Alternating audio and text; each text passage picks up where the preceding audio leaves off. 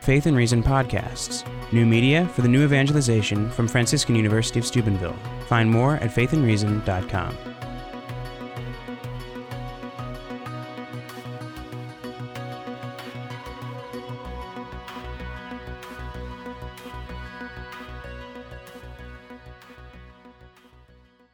Well, I'm guessing that the reason most of you braved the -0 temperatures was because you wanted to hear about all of the wonderful, beautiful, holy things associated with the theology of the body. Unfortunately, I am not going to talk about wonderful, beautiful, holy things at first. Instead, I am going to talk about zombies. Don't worry, I'm not showing you any pictures, so the visually sensitive among you can rest easy. But Rhett asked me to come here and talk about the theology of the body in everyday life, and I can't do that without first talking about zombies. I know you're all wondering why. All right, well, over the past year, I have become convinced that we are living in the midst of a zombie apocalypse. I will explain. I came to this conclusion last winter when the polar vortex of 2014 drove me off the streets and onto the treadmill for my daily walk. I needed something to entertain myself because treadmills are boring, and I settled on the AMC show The Walking Dead. Anyone familiar with it? Okay, more hands than normal. It's good. I don't know why I did that. Zombies are not usually my thing. I think they're kind of grody. But a lot of people whose opinions I respect recommended it, and so I decided to give it a try. Within one, maybe 2 episodes, I was completely hooked. All right, now for those of you who are unfamiliar with the show, in the world of The Walking Dead, you have huge swaths of the population that have lost their humanity to unknown causes, right? Nobody knows what happened. One day, they're just going along, doing their things. The next you wake up, zombie apocalypse. Maybe it was something in the water. Maybe it was vaccines or genetically modified food. Nobody knows. All they know is that about 99% of the world's population has turned zombie. Or as the show calls them, walkers. All right, these walkers, as their name suggests, are neither fully dead nor fully alive. So they move, they eat, they gravitate towards one another. They usually travel in herds, but they don't feel, they don't remember, they don't know who they are or see the beauty of the world around them. To the walkers, every living creature, every animal, every person is nothing other than food, something to use or consume. The show, however, isn't really about the walkers, which is why I can watch it. Usually when the zombies come on, I look away. The show is about the living. It's about the 1% of the population that have not turned zombie. It's about their quest not merely to survive, but to retain their humanity in a world that's gone mad. Is any of this sounding familiar? Right? Okay, it's true, the window dressing is different, right? Our Walking Dead smell better. They have less blood on their clothing than the zombies who are meandering about the post-apocalyptic southern landscape. But other than that, the worlds remain fundamentally the same. If you don't believe me, drive 2 minutes to my neighborhood in LaBelle. Turn on the television. Log on to Facebook. Okay, you will see The Walking Dead everywhere you look, because these are the men and women who are living in mortal sin. Those who have broken faith with God in some serious way and have lost the life of grace, the life of God, sanctifying grace in their souls. They are spiritually dead. They are the spiritual undead, even if they're physically alive. Similarly, our Walking Dead, just like the Walking Dead on television, don't know who they are.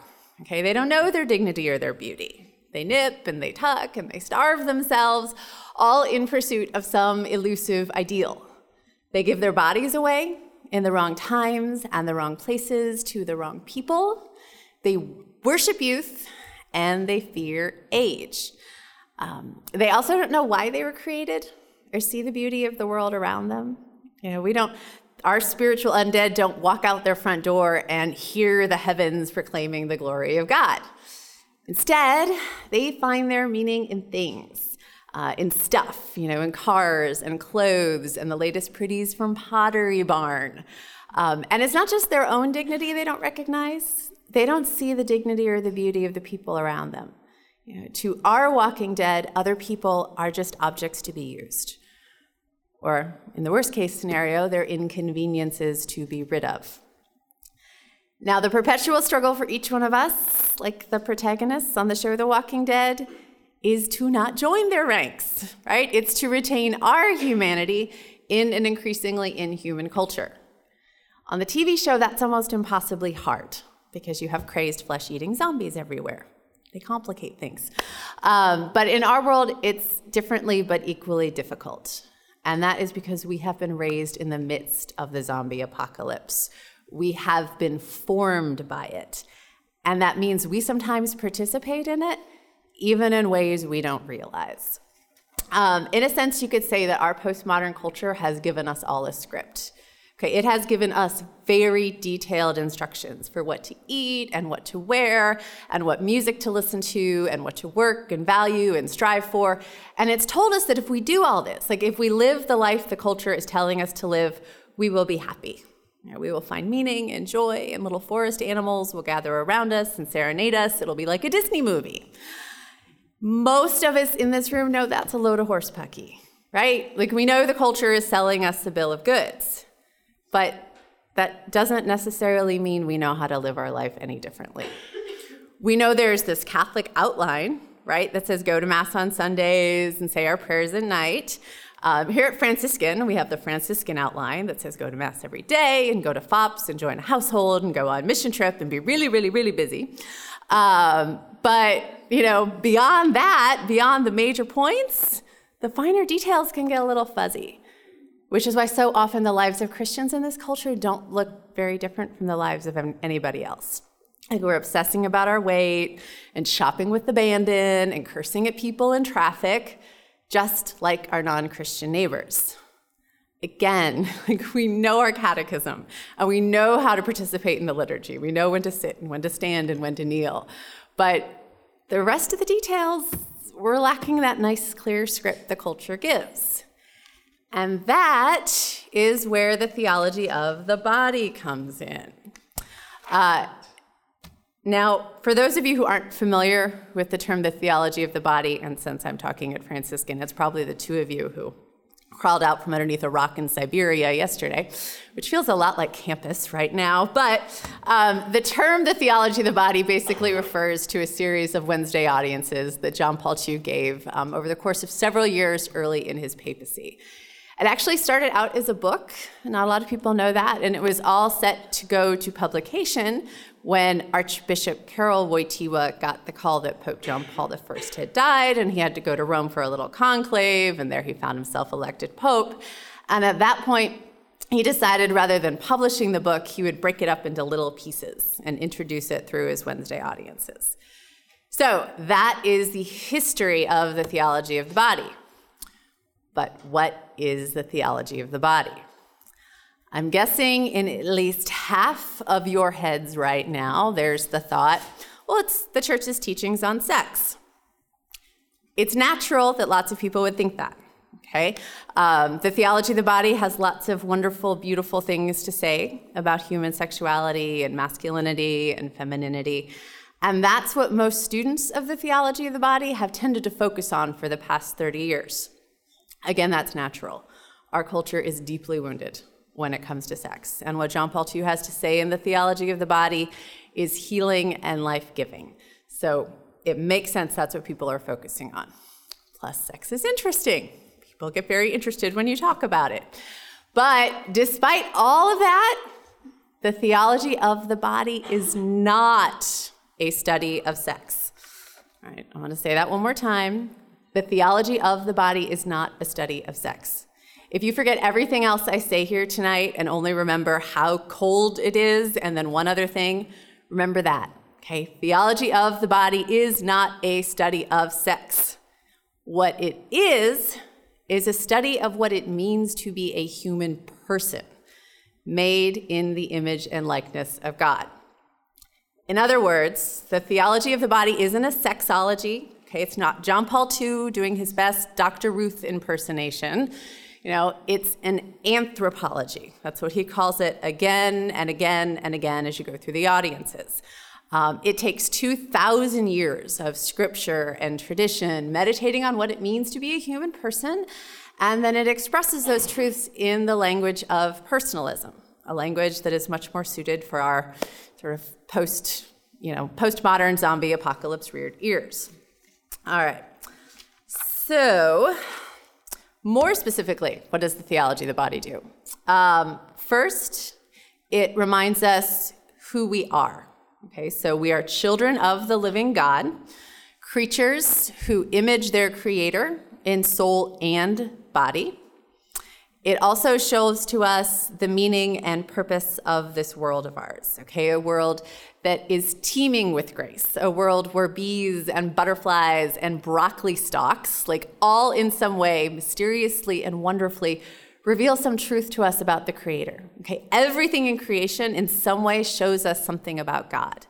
And because it does that, everything in creation can be an occasion for grace. The more it shows us about God, the more we know about God, the more we can love God, the more we want to follow God. Everything is an occasion of grace.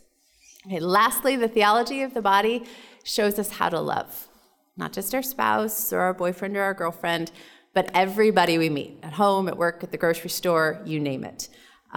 It calls us not to use others, but to give ourselves away in love to others, to live our lives in imitation of the God who is self-gift.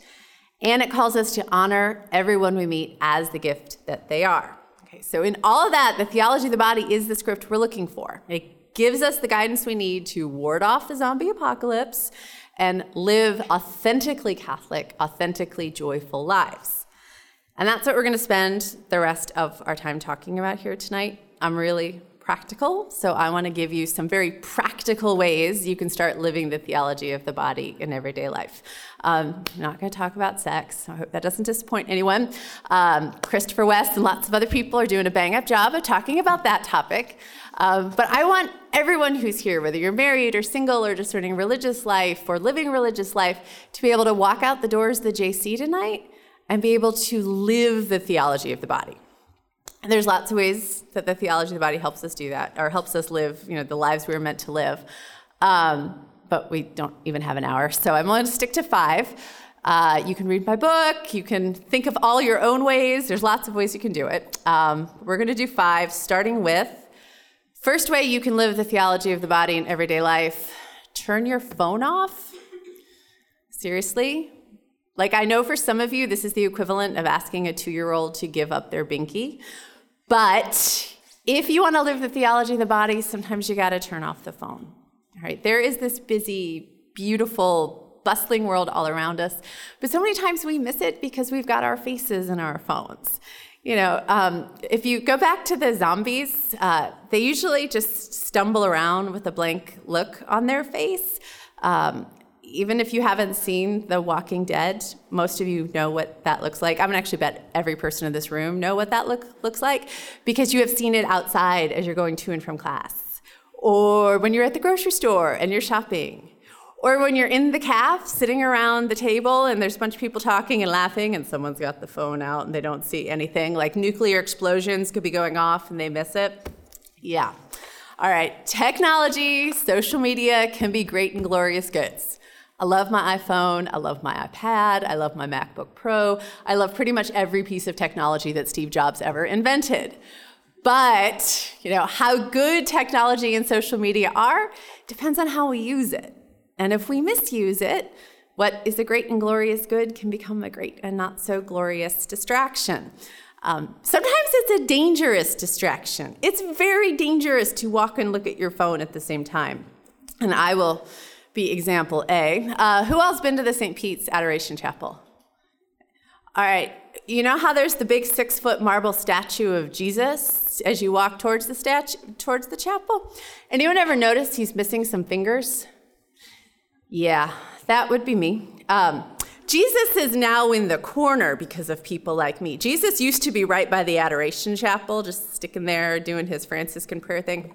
And I was going to my holy hour about 4 years ago, and between when I'd left my home 5 minutes before and when I got there, I had to check and see if I had any new messages before I went into the technological no man's land of adoration. So I'm walking through the basement, looking at my phone, and the next thing I know, there's the hand, the big marble hand hitting me upside the head, and the fingers are flying. And I have a really bad habit. I swear when I get hurt because I don't like people to see me cry. And it's really bad and you shouldn't do it, but I do it. But I was outside the Adoration Chapel, so I can't swear. I'm like holding it all in, so instead I burst into tears. And someone comes out and they're like trying to make sure I'm okay. And all I could say was like, God went all Old Testament on me. Like, Jesus hit me upside the head, me and the Israelites. Like, that's what happens when you don't pay attention. God goes Old Testament on you. It's very bad. I got a concussion, and I couldn't write for 3 weeks. But concussions heal, all right? And they were able to glue at least one of Jesus's fingers back on. But the damage we do when we misuse technology, when we prioritize it over people, the damage we do to relationships doesn't heal as fast as gluing fingers back on and concussions. What do I mean by that? I mean, when we are looking at our phone and not at the person in front of us, we are sending a message. We are saying that whatever is happening in the virtual world is more interesting to me at this moment than what's happening in the real world. We are saying to the person that we're with that you and this conversation are just not as important to me as what's going on Facebook. We're also missing things. We're missing opportunities to know and love and care for the primary people God has called us to care for. And those are the people right in front of us. I know we all like to pride ourselves on multitasking. We can be watching a movie and talking to a friend and listening to music and instant messaging and doing our homework all at the same time. But when we're doing all those things, we're not really doing a good job at any of those things. Attention doesn't multiply, it fragments. Study after study has confirmed this. If we give our attention to one thing, we have less attention to give to another. So when we're in a room with friends and family and they're talking and laughing and telling stories and we've got our face in our phone, we are missing things. Not just the funny story that would totally have made our day, but a friend's preoccupied mood that if we'd noticed it and followed up with, we would have found out that, she got some bad news about her dad's health. Or really fun things like the boy you've had a crush on for 2 months is suddenly making goo-goo eyes at you, but because your face is in your phone, he thinks you're not interested. Think for a minute about John Paul II. Can you imagine him walking around the papal palace with his face in an iPhone, ignoring all of the Swiss guards and the little Italian nuns who are bustling about? No. The people who met him, whether they were with him for 5 hours or 5 minutes or 5 seconds, felt like they were the only person in the world. And they felt that way because his attention was entirely and completely on them. He wasn't distracted by anything. He saw the person in front of him. And in that, he recognized the great dignity of that person, and people felt that. John Paul knew that the theology of the body calls us to live in the real world, to prioritize it over the virtual world, to look at the person who is standing in front of us in the eye and listen to them and recognize that the image of God is standing right in front of us. That's what he did, and if we want to live the theology of the body, that's what we have to do too. All right, second way to live the theology of the body in everyday life, hold the door for someone. Do you want to honor someone as a gift? Or as John Paul II would say, welcome the gift of the other. Well, if you do, here's what not to do. Slam a door in a person's face. Cut someone off in traffic going 90 miles an hour in a 60-mile-an-hour zone. Or give the bird to the person who just stole your parking spot. Other options include, but are not limited to, not RSVPing to the party you were invited to until the very last minute because you're holding out for something better to come along. Getting all huffy with the AT&T operator who really has no control whatsoever over the fact that your internet is down yet again. Or never calling, emailing, or heaven forbid, writing a thank you letter to the aunt who sent you a care package from halfway across the country. All those behaviors, they're part of the zombie culture, a culture that is focused on me, myself, and I, that does not recognize people as gifts or seek to honor them as such, and that, doesn't realize that part of being the image of God means being the face of Christ in the world.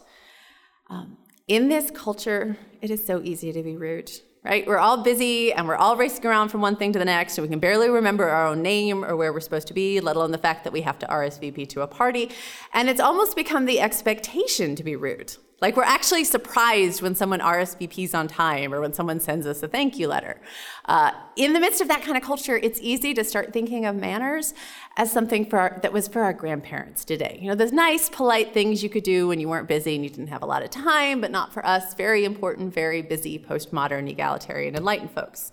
But if we want to live the theology of the body, like really live it, then we have to do what our moms told us to do when we were 3, right? We have to use our manners.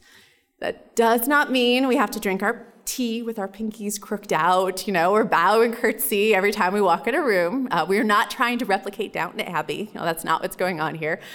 Rules of etiquette change from time to time and place to place. But manners, seeking to honor a person as a gift, treating them with kindness and respect, dying to ourselves in all sorts of little ways, so that we don't inconvenience people in big ways, that doesn't change. All right, third way to live the theology of the body in everyday life: take care of your body. Your body is a gift. It does not matter if you think it's too tall or too short or too thin or too fat, or if it has stretch marks or scars, your body is still a gift. Your body is what enables you to love and to be loved. Your body is how you can know others and be known by others. Without your body, you couldn't show love in any way. You couldn't hug your best friend. You couldn't see your mother smile. You couldn't bake cookies for your household sisters or go on mission trips to really cool places and serve the poor. Without your body, you could not pick flowers. You could not smell flowers. You could not enjoy a single ounce of this beautiful world of ours that is always testifying to the Creator and leading us back to Him. Also, without your body, you would not be you, okay? Your body is a part of you. Your body is you. You are your body, is what John Paul II says in the Theology of the Body. Your body is not a shell that your soul inhabits. It is not a husk that you can cast off. It's not like a really nice carrying case for your soul, like an OtterBox for an iPhone. And when it breaks, you don't get another. At least not in this lifetime. So why am I saying all this? Because caring for your body, moving it, feeding it properly, and letting it get sufficient rest is part of how you thank God for the great gift He has given you in your body.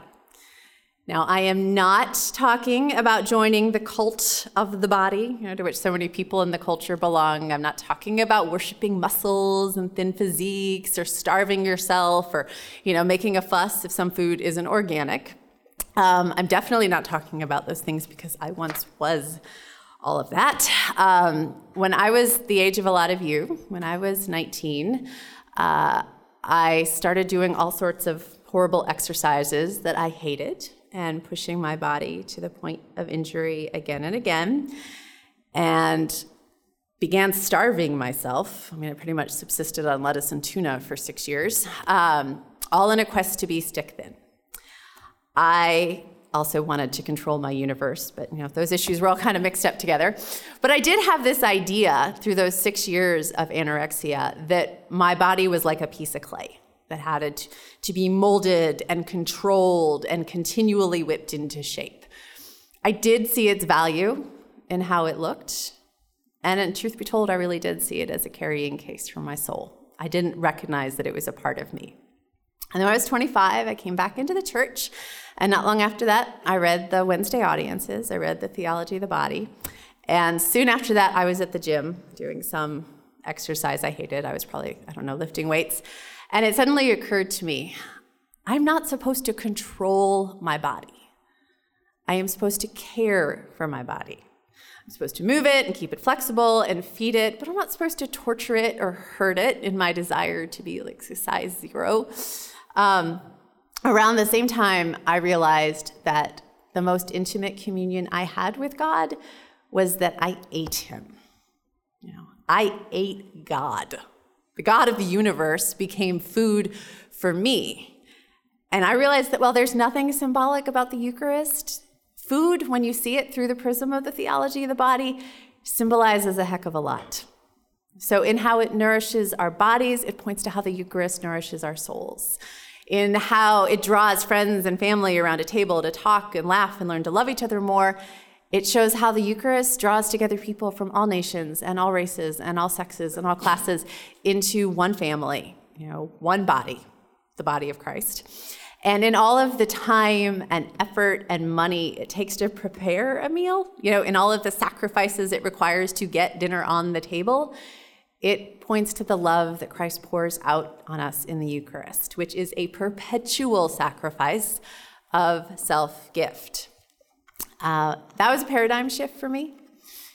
In almost overnight, 6 years of starving myself and punishing my body and torturing it in all sorts of ways came to an end. I suddenly saw things as I was supposed to see them, and I acted accordingly. I stopped doing exercises I hated and exercising for 4 hours a day and just did what I liked in good measure.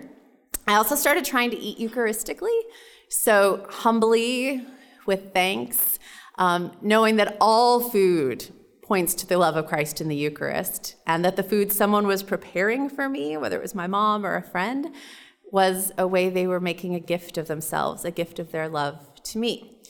So let's see, how did that change my behavior? I talked about food less, and I ate more, which is what I needed to do at the time.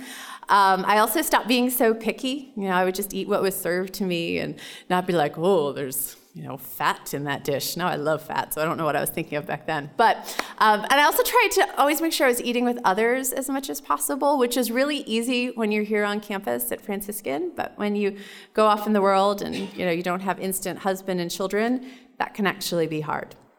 Now, I'm not saying I eat peanuts, to which I'm severely allergic. Okay, my rule is that charity trumps all when it comes to food.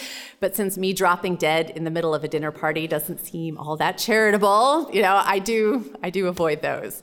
But beyond that, I just try to be happy with whatever's served to me and make good choices at my own table. The point is, care for your body. Move it, feed it right, sleep.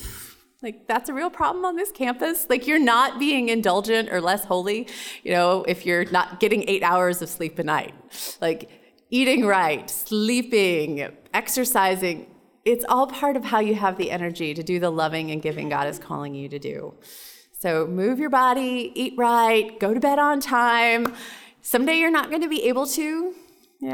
Bodies are fragile things, and they give out on all of us eventually. And before you know it, time goes so fast, and you're going to be in a nursing home eating pudding and just wishing you could chew a Brussels sprout or something. Now, when our bodies do give out on us, they are still valuable and they are still beautiful. Okay, our bodies are always precious, and God can do beautiful things with broken bodies that we can't even begin to imagine. But just because God can do beautiful things with broken bodies does not mean we should speed up the process by neglecting them. Okay, our bodies are valuable because they are us. They are what allow us to love, and they are temples of the Holy Spirit.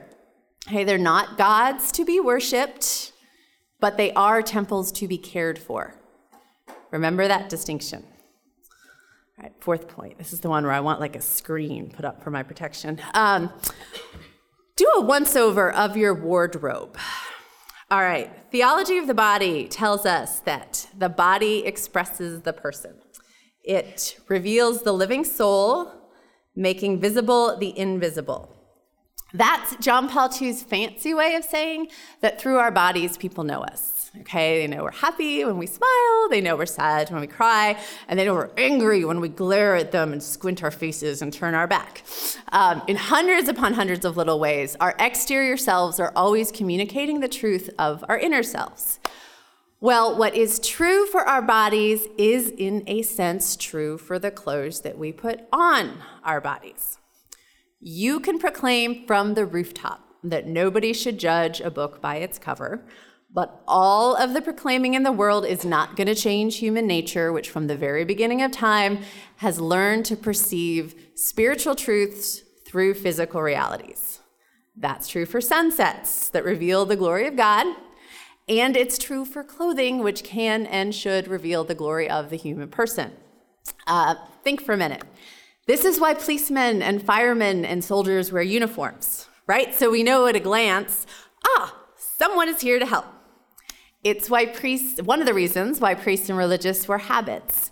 So with one look, we can say, oh, there's something special about that person. There is somebody who has been set apart for God. And it's one of the reasons why St. Francis of Assisi, when he had his big conversion, stripped himself of his rich boy's clothes and stood naked in the middle of Assisi's town square before he put on his beggar's cloak. The change in him was so profound, he wanted everyone to be able to see it. And the fastest and easiest way for him to see it was for him to change his clothing. Okay? So clothing in both sacred and secular culture is an extension of the body. It's an extension of the person. It's also an extension of the culture. What a culture values, what it holds dear, always shows up in its fashion trends. So if you look back at the Middle Ages, when crusading was all of the rage, men's clothes, even when they weren't in the military, took on a military bearing.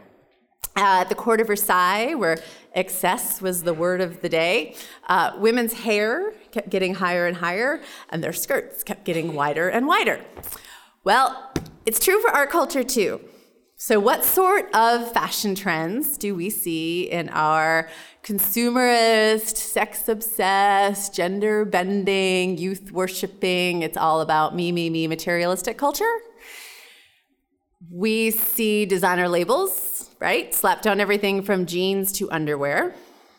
We see hemlines and necklines that would have made every woman of the night from the dawn of time until about 30 years ago blush. We see grown men who dress like they did when they were 8 years old, and grown women who brag about the fact that they can borrow their preteen daughter's clothing.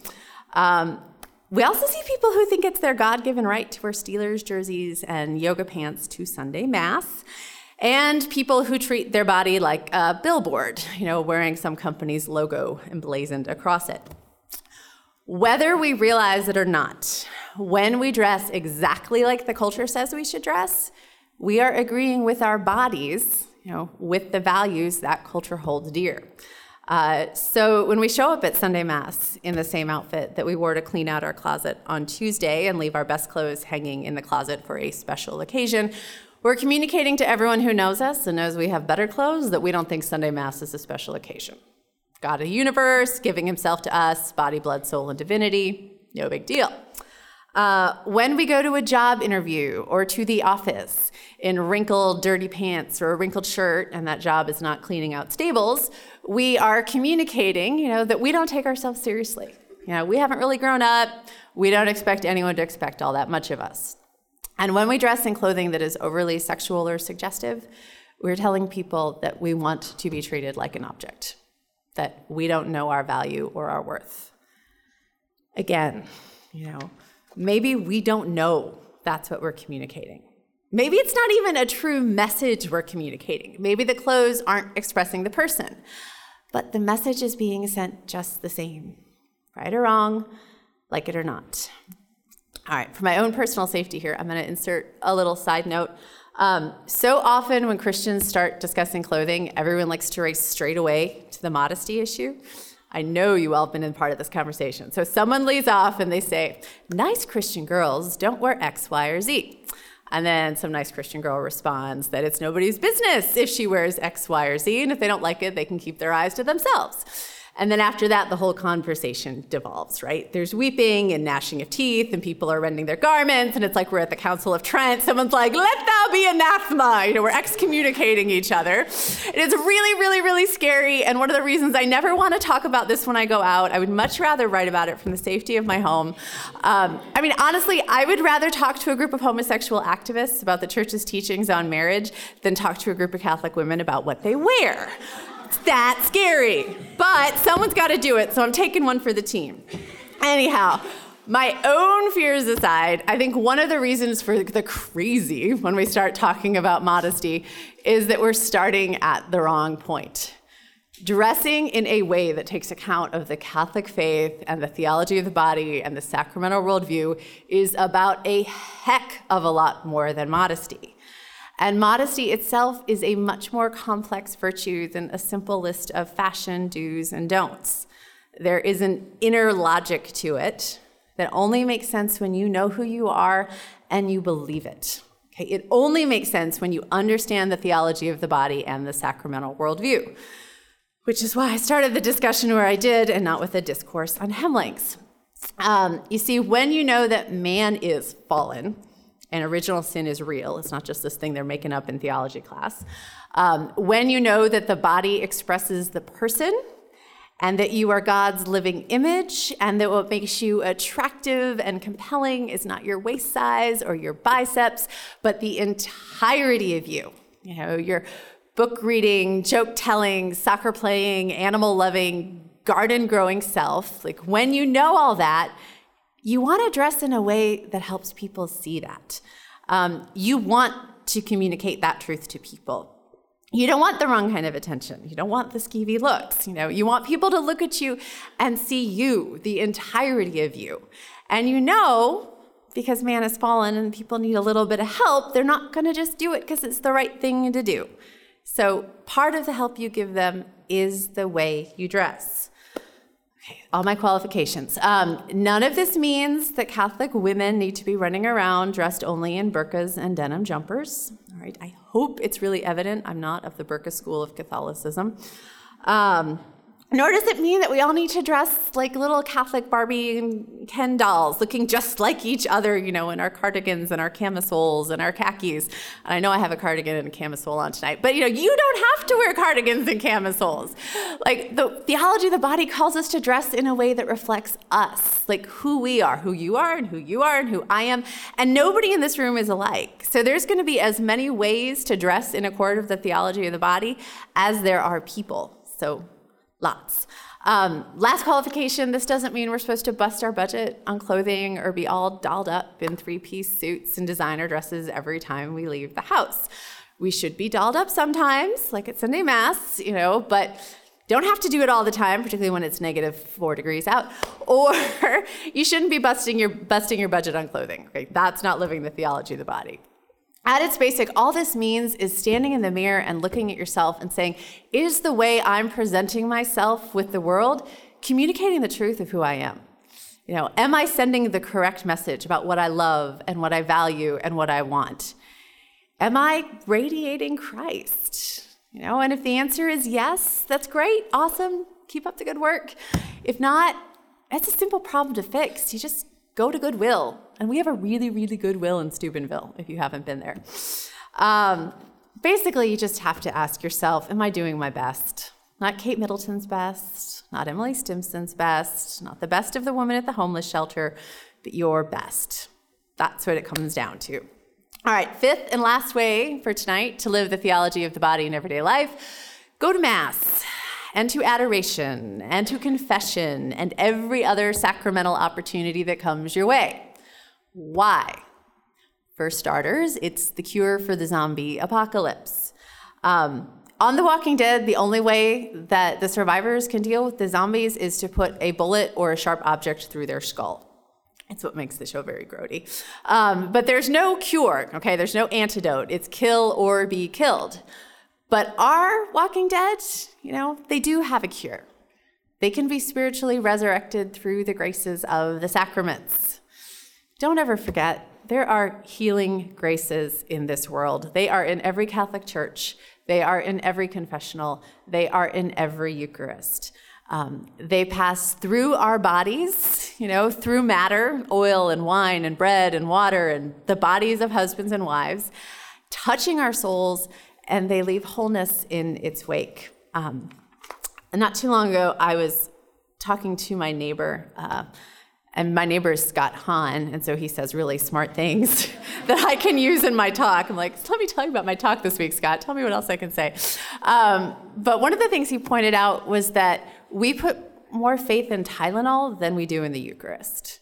That's so true. I mean, for me, it's probably Advil. But, the point stands. If we have a headache or we're not feeling well or our back hurts, we go straight to that medicine cabinet and we know that drug is going to take care of us. But when we're confused and we're hurting or we're upset by what someone has done to us or we don't know what we're supposed to do, how often do we run with the same confidence to the port, to where Jesus is? Fortunately, not nearly so often. But we should. If we have been living more like zombies than Catholics, the sacraments can just fix us right back up and put us on the path to life. If we have been wounded by life in the zombie culture, and there's not a person in this room who hasn't been, the sacraments can help heal those wounds. And if you're struggling not to give in to the temptations of the culture and all of the zombies running around, the sacraments can steel that resolve. That's just one more beautiful thing about God's plan for our salvation. He knew that just as both our souls and our bodies suffer the consequences of original sin, so both our souls and our bodies had to be redeemed. So he gave us the sacraments, and he gave us the liturgy with the smells and the bells and the kneeling and the standing, that brings our whole body into worship. And he gave us the sacramentals, so the holy water and the crucifix and the rosaries and the divine mercy images and all those physical things that connect us back to God as we go about the business of our day. Because God's plan for our salvation and sanctification didn't neglect the body, we don't want to do it either, right? We don't want to leave grace just sitting on the table because we were too busy or too tired to get to Mass. And frankly speaking for myself, I need all the help I can get. One thing I want to point out before I wrap this section up, since we're just a few hundred feet away from some place where you get to be with Jesus 24 hours a day, 7 days a week, it's not just the graces of the sacrament that benefit us when we go to adoration, it's also the quiet. If you want to live the theology of the body, if you want to do all the things we talked about tonight and the 362,000 other things we haven't talked about, you have to be able to think. You have to be able to step back and look at your life and look at the church's teachings and figure out where your life is in harmony with what the church teaches and where it's still kind of marching in lockstep with the culture. And in order to do that, you've got to have some quiet. That's hard in this world. It's so noisy. There's phones and it's beeping and it's pinging and it's ringing and our schedules are full up and there's meetings to go to and tests to worry about. And in the midst of all of that, it's really easy to not hear God's voice because he doesn't usually shout. He doesn't usually hit us upside the head. I am a special exception. 6-foot statues of Jesus are not going to attack most of you. Instead, you have to be quiet and listen.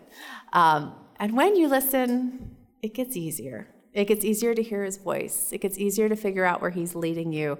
It gets easier to figure out where you're kind of still struggling and what you need to do to get things back in line. The sad thing is most people don't want that. They don't want to listen. There was a study that the Washington Post ran this past summer where a group of researchers got a bunch of men and women, and they sent them one by one into a little room, and they said, okay, you can either think for 15 minutes, or you can shock yourself. And I don't mean scandalize yourself, I mean shock, okay? That was their choice. They could think, or they could hit a little red button that delivered an electric shock straight to their body. Amazingly, 1/3 of the women, I'm sorry guys, 2/3 of the men chose to shock themselves, okay? They preferred pain over thinking. Right? That's how much people don't want to be alone with their thoughts in our culture. They want the noise. They want the distraction.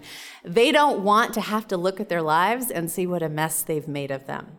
But us, if we want to live a Catholic life, we don't get that option. We got to have the quiet. We got to have the time alone with Jesus. We got to take the hard looks, and we've got to figure out what he's asking us to do. Now, asking us to do can be a big question because the world is very sad, broken place, and there's so many needs, and trying to figure out how can I best meet these needs is a big question. I know there's lots of Franciscan University students kind of running around wrestling with this. And this is where I'm going to put in my PSA just for Franciscan students, although I'm sure lots of colleges in the country could also receive it. I came to Franciscan 13 years ago, and I was a grad student for a few years, and then I started writing. And the university is one of my clients. I write for the university. So I interview a lot of students. I have interviewed more students than I can count over the past decade. And one of the questions I usually ask students when I'm profiling them is, what do you do in your free time? And I used to get great, interesting answers like, I play Irish music, or I watch old movies, or I go, underwater basket weaving, whatever it was. They were doing things.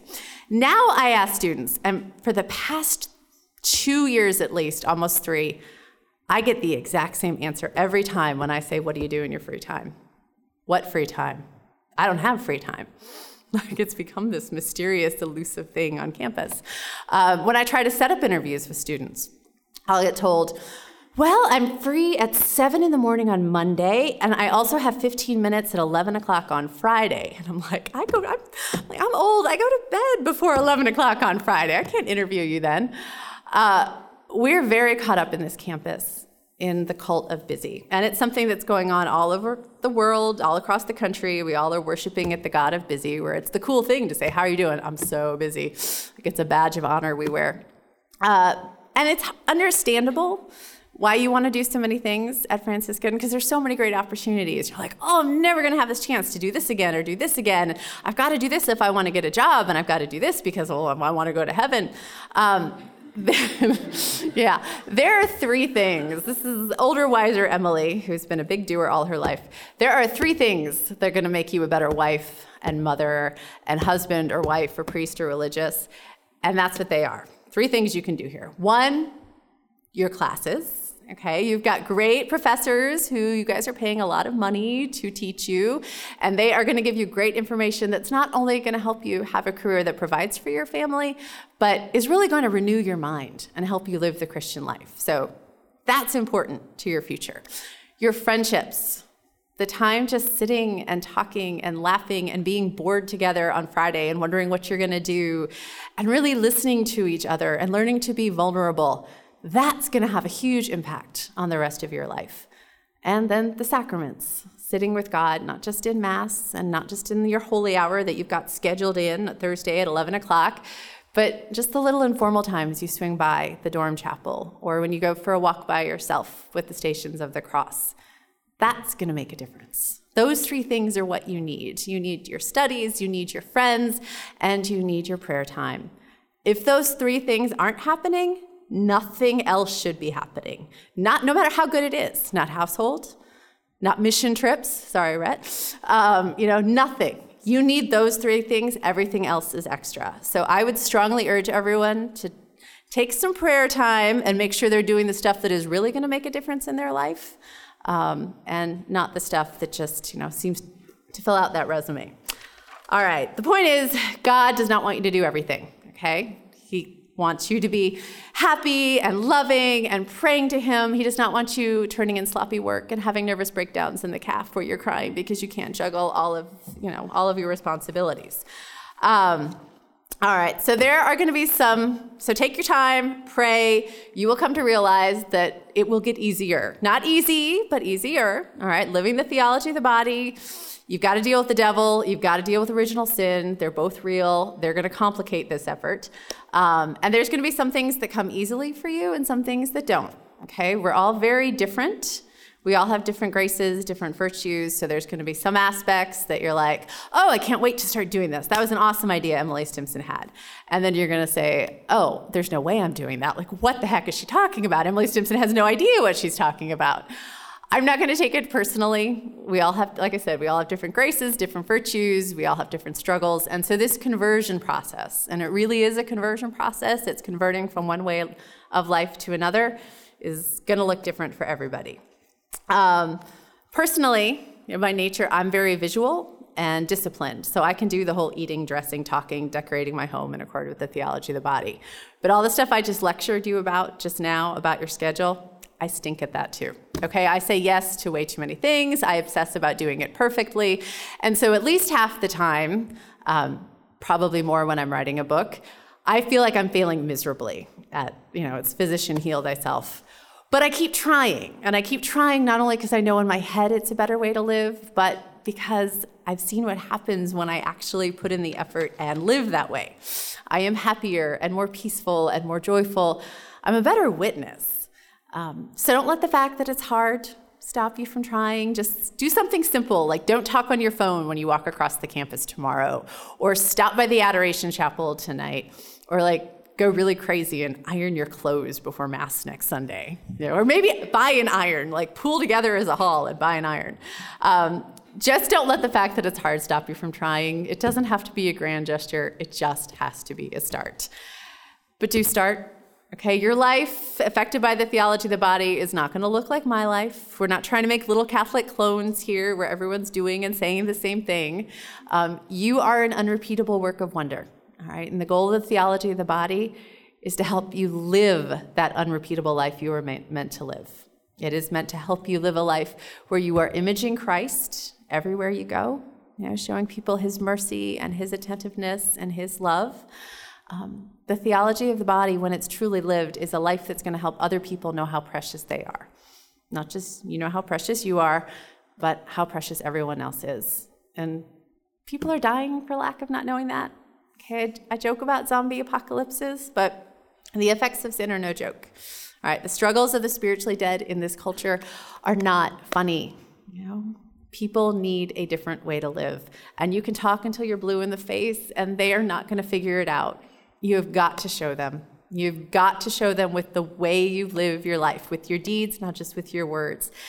That's the new evangelization. It's proclaiming the gospel in every moment, in every way. So take up the charge, make a choice to start living differently. And I promise you, it's a choice you're never going to regret. Faith and Reason podcasts.